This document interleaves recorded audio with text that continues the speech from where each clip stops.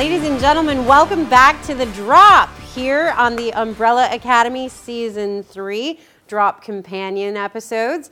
I am joined here today by VFX supervisor and producer Everett Burrell, senior VFX artist for Digital Film Tree, Carlo Vega, and producer, one and only, well, not one, one of two. There's two of us. Jamie Neese, and you will see Jason on another episode. But thank you, gentlemen, for joining us here today. You might be familiar. You've seen this before. We are at South by Southwest, where tomorrow a couple of these faces will be on the panel discussing and breaking down Bringing the Umbrella Academy to Life. But prior to that, I snagged them here so we could talk a little bit about Season 1, 2, and 3 and the VFX that go into this show. Everett, you have done an awful lot that I personally am obsessed with, and I'm just going to start by thanking you for Pan's Labyrinth. That was a huge, mind-expanding film for me, and the fact that you're doing so much of a similar nature and working with so many different departments, including previs, stunt teams, second unit, all of that on Umbrella Academy.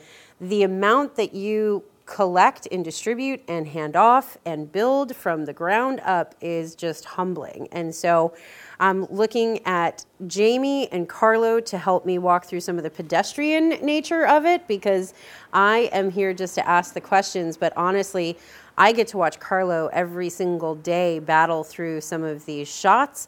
And then, Jamie, you have been a true partner to us in every capacity, from previs and VFX all the way through to delivery on VFX editorial. So huge thanks to all of you guys. But get me there. You still have a few more months before this is actually wrapped up. Light at the end of the tunnel, yes, but it's every season we try to top ourselves. And this season in particular, it's just bigger and more complicated and better. It's something we always strive for. We always really try to outdo ourselves every season. It shows. 100% shows. Even going from Vanya, who had no powers, to then becoming the behemoth that she is, and then into season 3, and also introducing Sparrow Academy. You really did. So, are you a part of the storyboard creation? Well, out of respect to the directors, normally they go off in a corner privately to storyboard their vision. Mm-hmm. And we're not there to police them. Mm-hmm. We're there to understand what their vision is.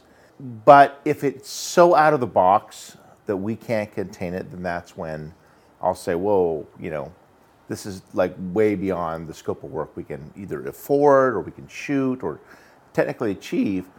But normally we have a really good discussion before they even storyboard. Mm-hmm. And we give them what we call a director's welcome pack that I'm really proud of building every season.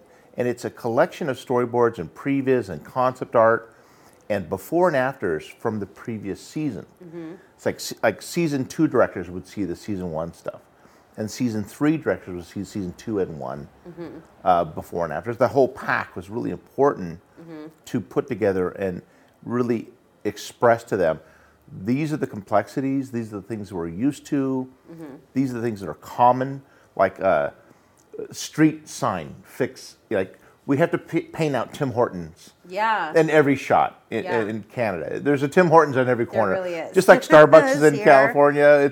Well, I'm sure it probably also important. helps for continuity, right? To make sure that because it's such a large production and you have so many directors coming and going.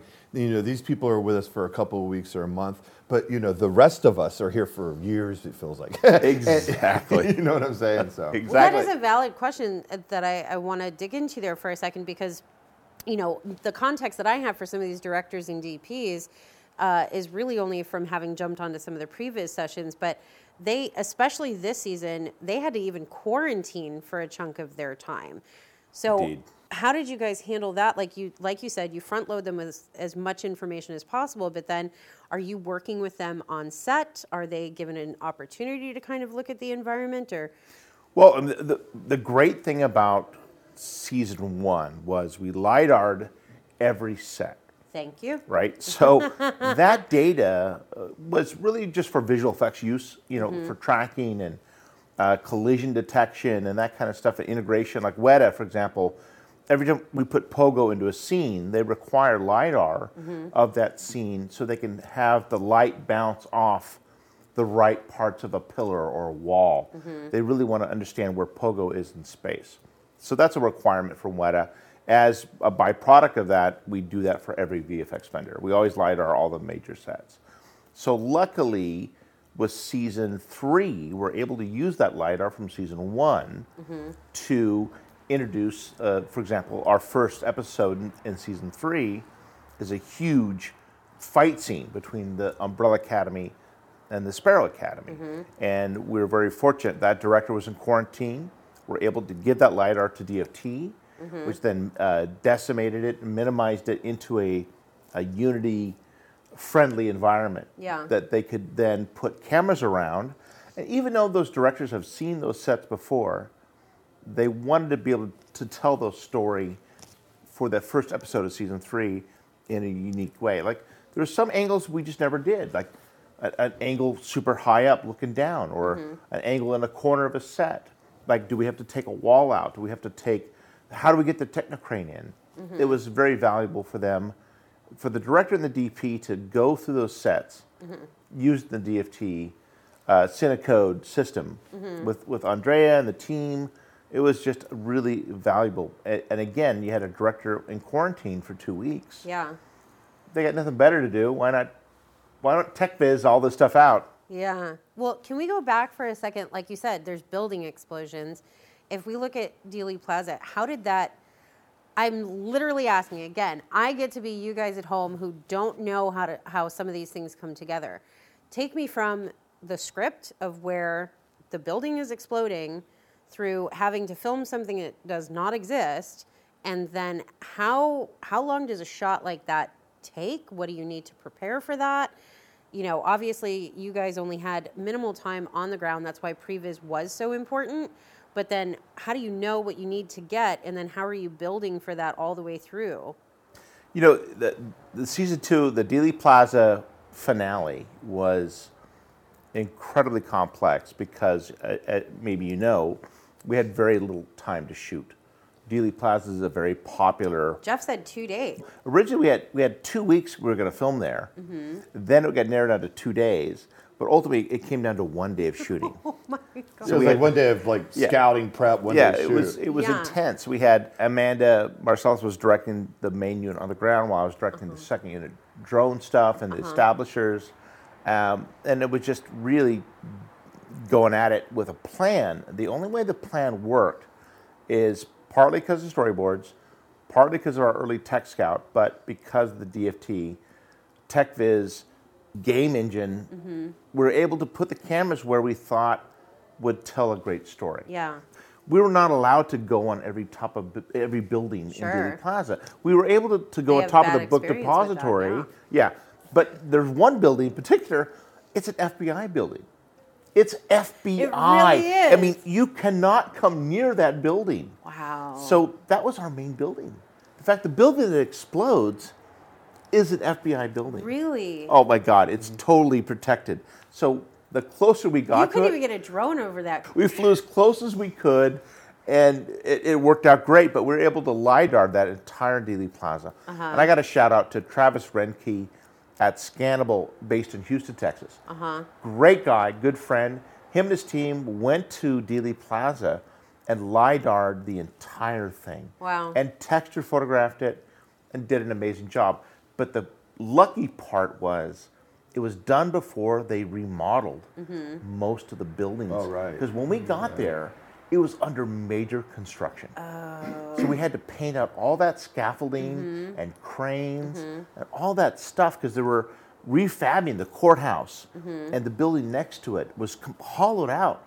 But when we tech scouted, it was still just like it was in the 60s. Wow. So Travis was lucky to go there, get it scanned before construction started. And you guys had no idea. We had no idea. Just sheer luck. We just lucked out. I can't stress enough how important it is to get a LiDAR scan, because that scan of Dealey Plaza that we received was huge. It was maybe like, I think 15 to 20 gigabytes just for the scan alone, which is a lot, but it was 15 million polygons, right? 50 or 15? 15. 15 Still. million polygons. Seems like a lot. Yeah. It is a lot. So what we do is that we take that scan and then we immediately have to bring it down and just really emphasize vertex weight. So what we're doing is that, the floor is just Carla, you got to take it back. Oh, okay, Remember sorry. the audience at home. what is vertex weight? What are you That's talking just the about here? polygons. You gotta tell me too. I'm just talking about the polygons, the mesh, right? Because when you scan it, it's getting everything. It's getting every tree. It's And getting so polygons every are leaf. kind of the triangles that make up the textures. Yes, correct? yes, absolutely. So literally, you will likely hear about this even on our Flag Means Death season, and why we have to reduce polys down to actually be able to transfer either into the engine or into Previs Pro. But polygons are what make things so rich and textured and believable. And when you're talking about 15 million polygons, you're kind of getting into like Jurassic Park. I mean, territory. I'll never forget when I strapped on the mask and I came over and I saw for the first time that, tech visualization of Dealey. And and I just immediately shot 100 feet in the air, right? God mode. God mode, yeah. And I looked at Rami and I was like, oh my God, I just feel like this is going to save our life, because I knew Everett and Phil and them were really, really trying to make sure, because we had such little amount of time. I knew that somehow that would save our butt down the road between LiDAR scanning and TechViz and Previs.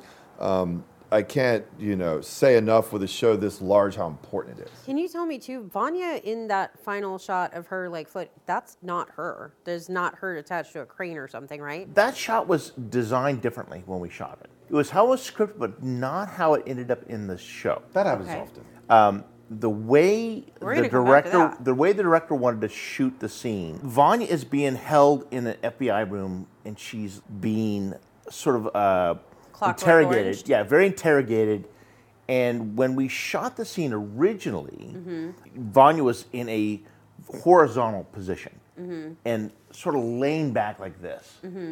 And when Steve saw it, he goes, no, I want a more X-Men, Jean Grey, Phoenix pose. So we actually stole Vanya's head from a different episode, a completely different thing.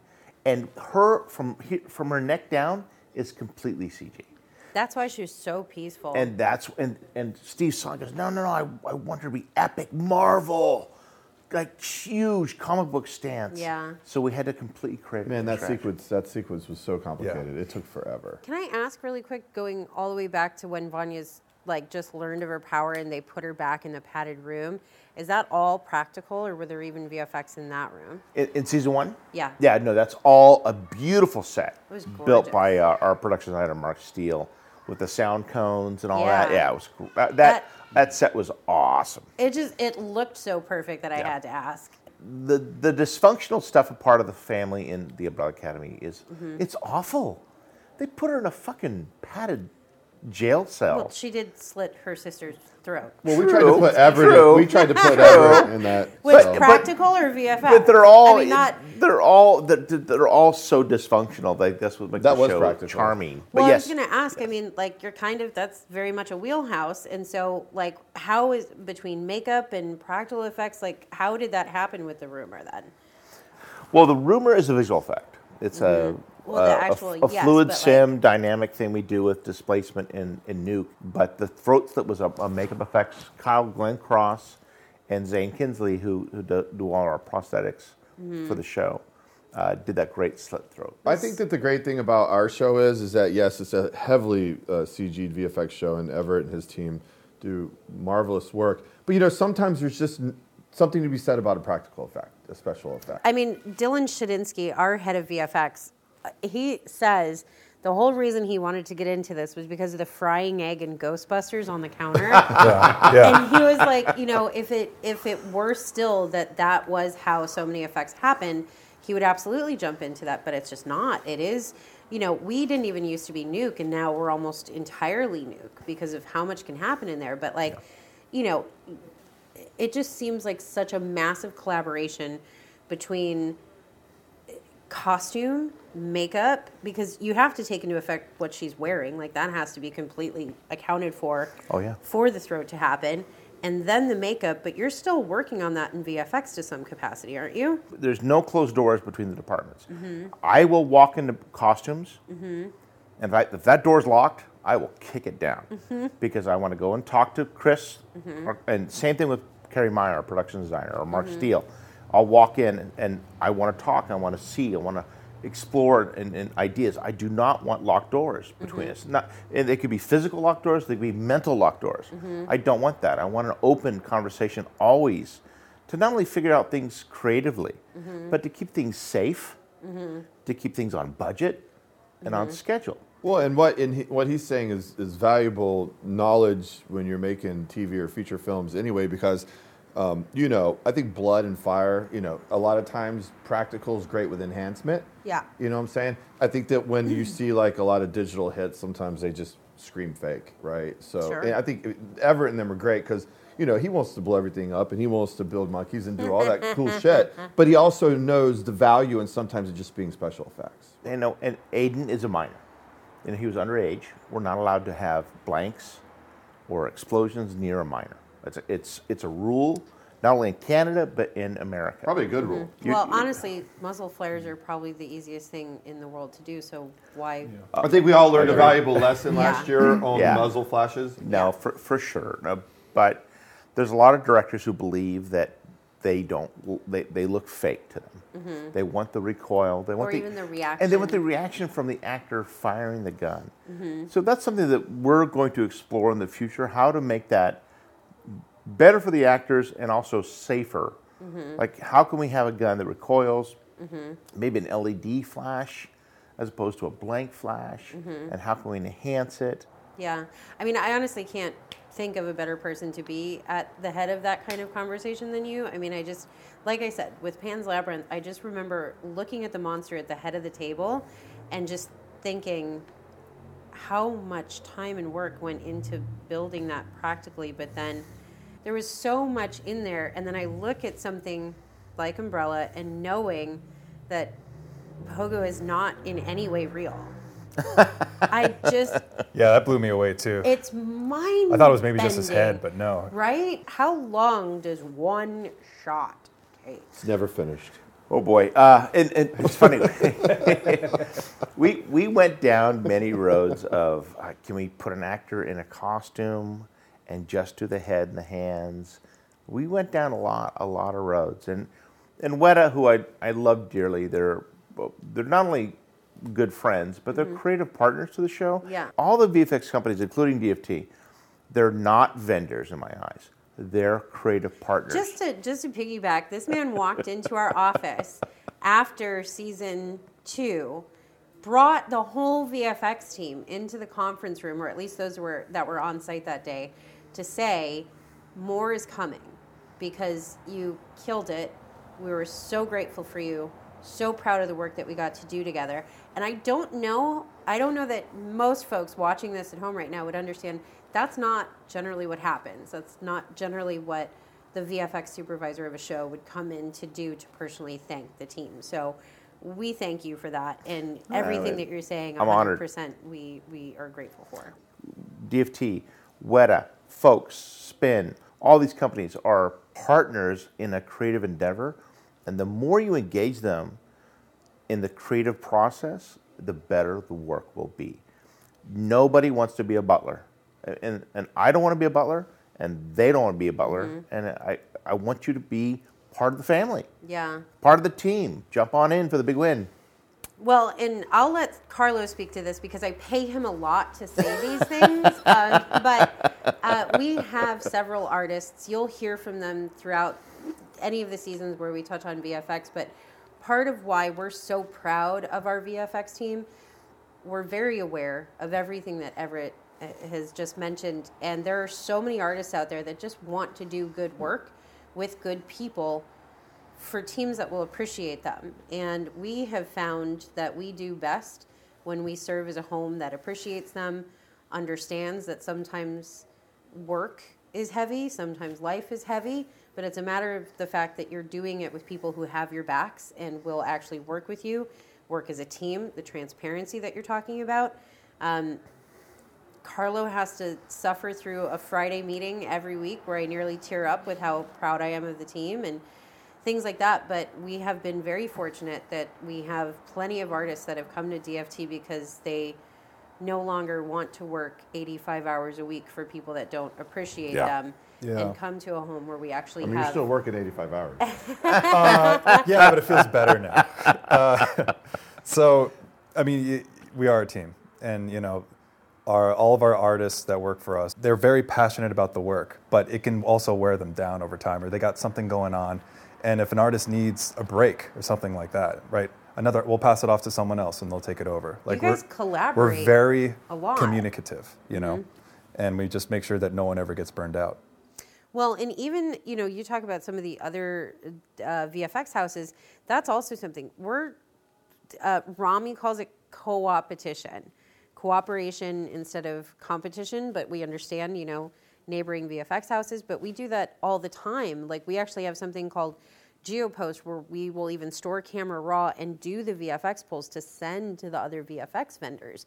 It just makes sense to actually keep everyone on a similar page so that weight doesn't end up even falling to VFX editorial on the show, or to have to, this didn't line up with this one and it's in the same sequence. And it's a lifesaver. I mean, Umbrella, being Everett and Jason and Jeff and Steve have been doing this one for years now, but I've done 100 episodes of TV with you guys, and a lot of times I don't have the ability to have an Everett or a Phil or a VFX team. Right. For some of my shows, there's just me and Jason for the whole thing, and stuff like GeoPost. The fact that it's smart and logical to have a house like that that's willing to work with other vendors to push those raw dailies. The minute everybody's on different teams, me and Jason, a lot of times we get to online and we have to look at everything and say, well, not on Umbrella because that's Everett, that's his job. But a lot of my other shows like Unreal, which you guys did everything, and Cruel Summer and a lot of other stuff we've done, we have to go, oh my gosh, there's no continuity. You can tell that 4 different vendors worked on these shots. Yeah. And I think that when you find places like Digital Film Tree and Mars and Spin and folks that are willing to be team players, it makes our job so much easier. Well, just to be fair, we don't do that on Umbrella. So how do you guys manage that? The vendors, the VFX companies around the world are so busy. It's a boom time for VFX companies right now. Yeah. So it's hard to get one company to commit to a giant scene. They'll take a portion of it. Or we might have, in this season, we have an evolving effect that evolves across the season called the Kugelblitz. And that was started by one particular company, but in the end, it's finished by another company. So we have to share those assets. And I told all the companies from day one, look, this is going to have to be a really collaborative season. Our VFX editor and someone our VFX AE, Mr. Joe, and once again, Joseph Suzuki. But also, yes, you did. On the drop. You'll never get him back. Come back, please. You'll never get him back. Sorry, bro. Wait, Joe who? Yeah, never heard of him. But also between Tom Damari, who's our VFX editor, and Joe, those two guys work so hard cutting in all these shots. It's almost unfathomable how many people. And it goes back to what he said, no doors are locked for a reason, because the minute, everybody on our show knows everything. I'm not as involved in VFX like on other shows. I'm not, but I know everything going on because I need to make sure that if ever comes to me and has a problem, that I can present a solution for him. Can you tell me, how much does a VFX shot change in color?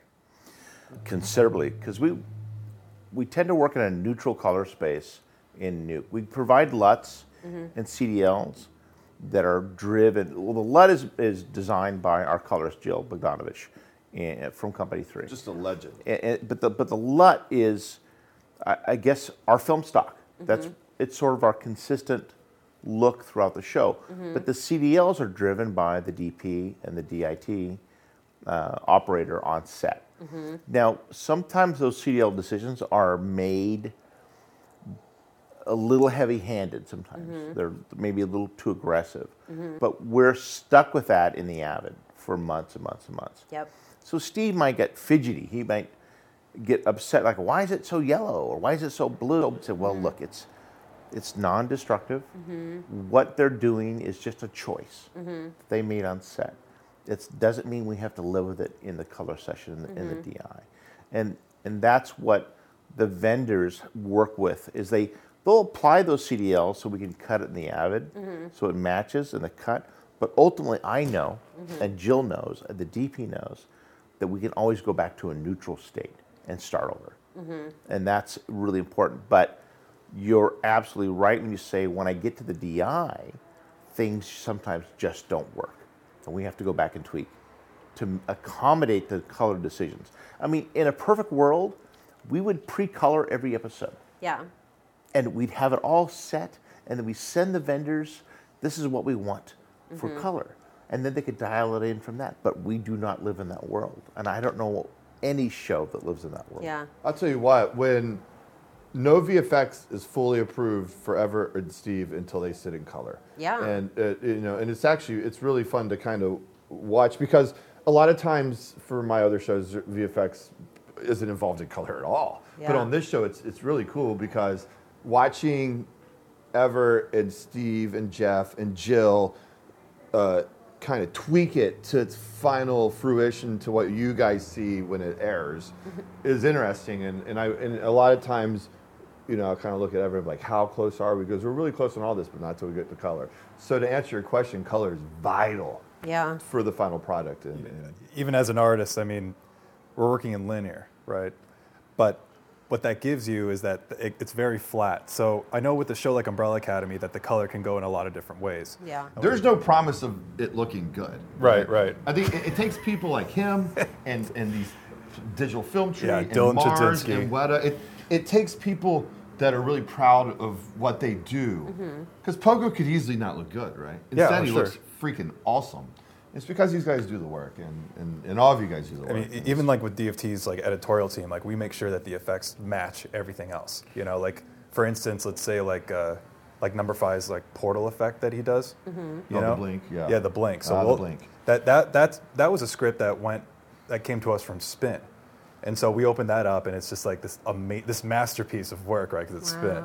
So to be able to take that work and apply it and have the editorial team match it, because we want this thing to be one-to-one. I mean, this guy right here could probably talk to you for 2 episodes of The Drop about what the blink was supposed to look like. Yeah, I knew the blink. I knew a lot went into that blink. Season 1, you have no idea, dude. Season 1, there was more conversations around the water cooler. Like, what does that blink look like? My favorite story ever was, I was going on YouTube, just randomly looking for something, and I found a YouTube channel about a guy who just does VFX from TV shows. He tries to match them, and he matched the blink in After Effects, and he did it like perfectly. I'm like, you motherfucker. I mean, it really is like, it's so cool. I mean, imitation's the most sincere form of flattery, right? I mean, it was incredible. Like, wow, he nailed it. So that's okay. We heard about the rumor, and now we've heard about the blink, and so Luther, he is the VFX. He has to wear it. How much do you guys do on him? The suit. The prosthetics, no, we don't do, How sweaty is that guy?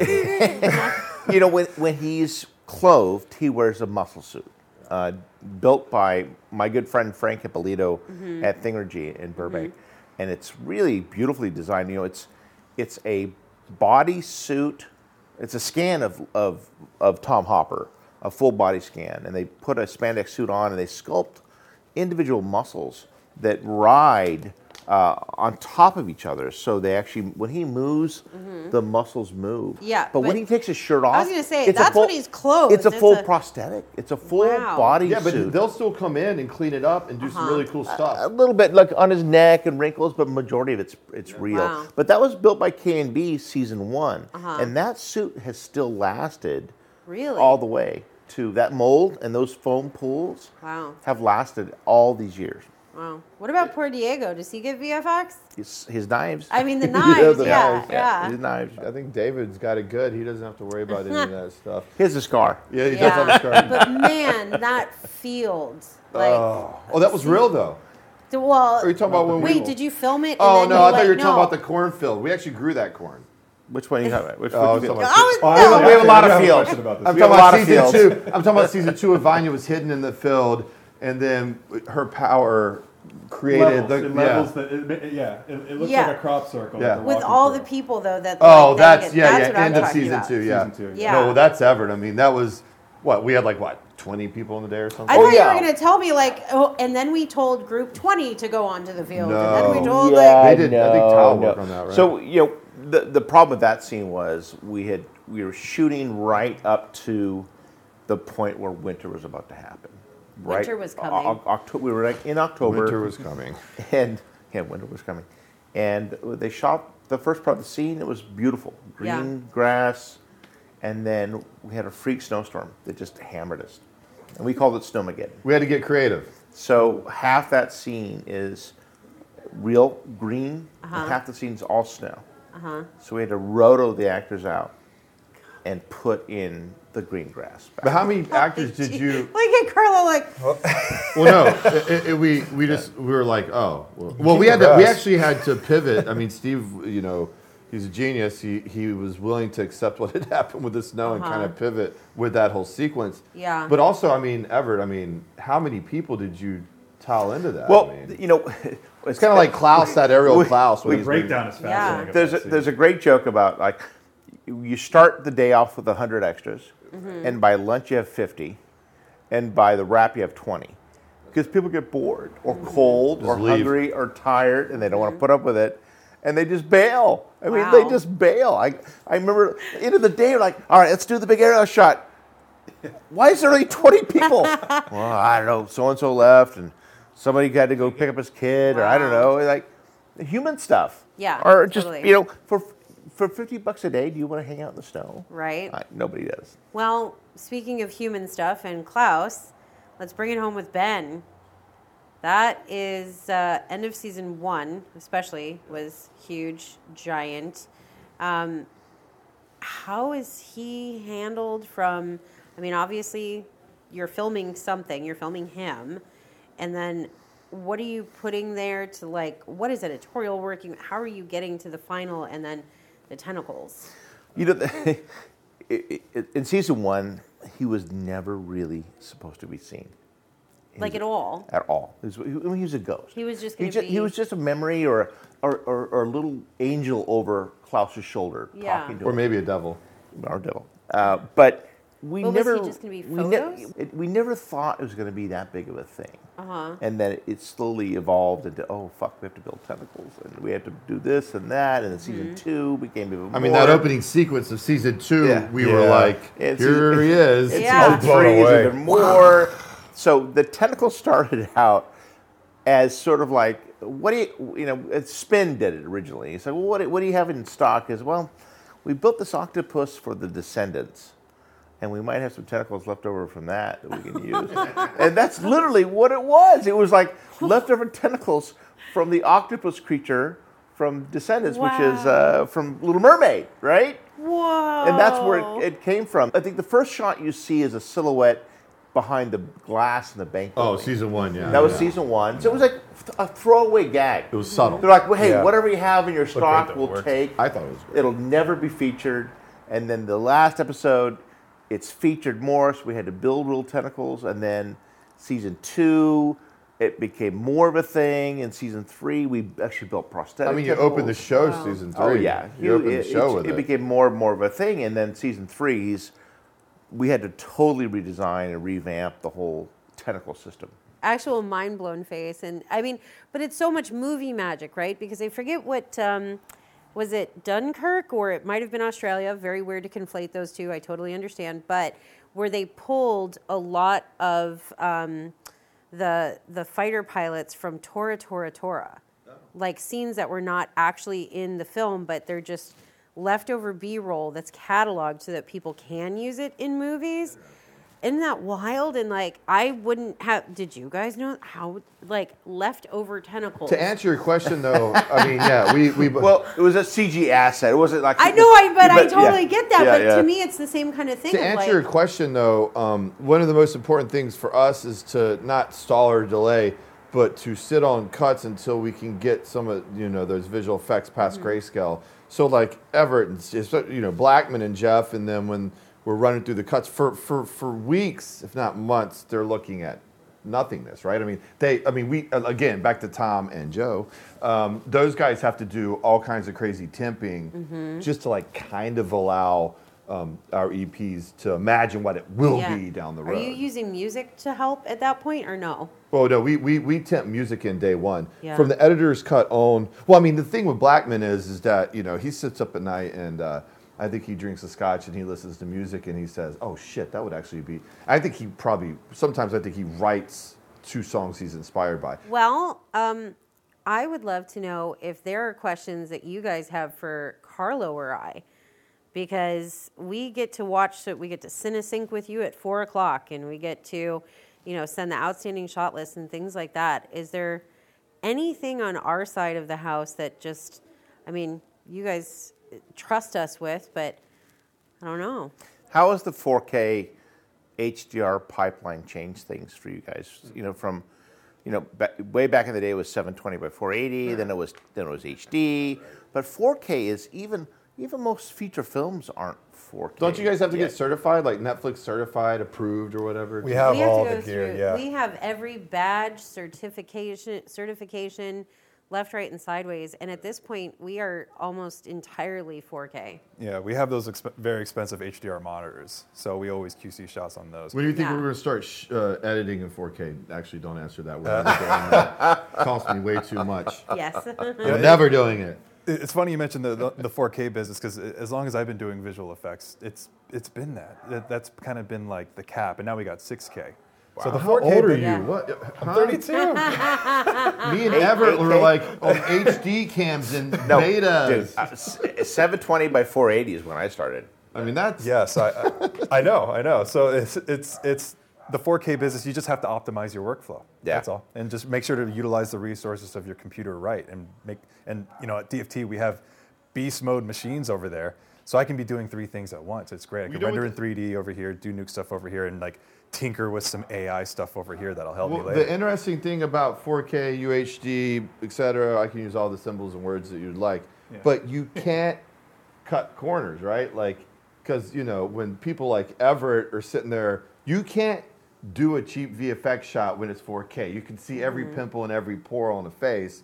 So I think that it's, in a lot of ways, forced all of us in the industry to be better and to always take this very seriously. Well, and honestly, too, I fully admit I just have good skincare, but the amount of shows, every person on every show now has beauty work. It's not a like big hush secret that's anymore, like built because into the it's budget just now. pervasive. It's for everyone. Because 4K shows every flaw. It shows everything. Yeah. Every wrinkle, every pimple, everything. It's unforgiving. Oh yeah, I won't get into Yeah. detail, but it was a show you guys did for many years for us, and it was straight up built in the budget, and Yeah. it was a hefty amount of money, and it wasn't like some egregious thing. Yeah. It's just you're talking about a resolution that's so unforgiving. Yeah. No, it brings everything out. Well, it and really it just does, goes back especially to with color. goes back to my point of, you know, back in the 720 days, it was a lot easier to get away with kind of a shoddy VFX shot or maybe bad makeup or wig. Not that I want to get into wigs right now, because Sure. I'm traumatized over wigs for every show I've ever done. But you can't get away because those edges, right? Like, and that's why these guys are some of the best in the world, because they know what has to happen to make it believable, and that's important. Well done, y'all. All right. I think that's a wrap. Ladies and gentlemen, thank you guys. We'll see you next time on The Drop.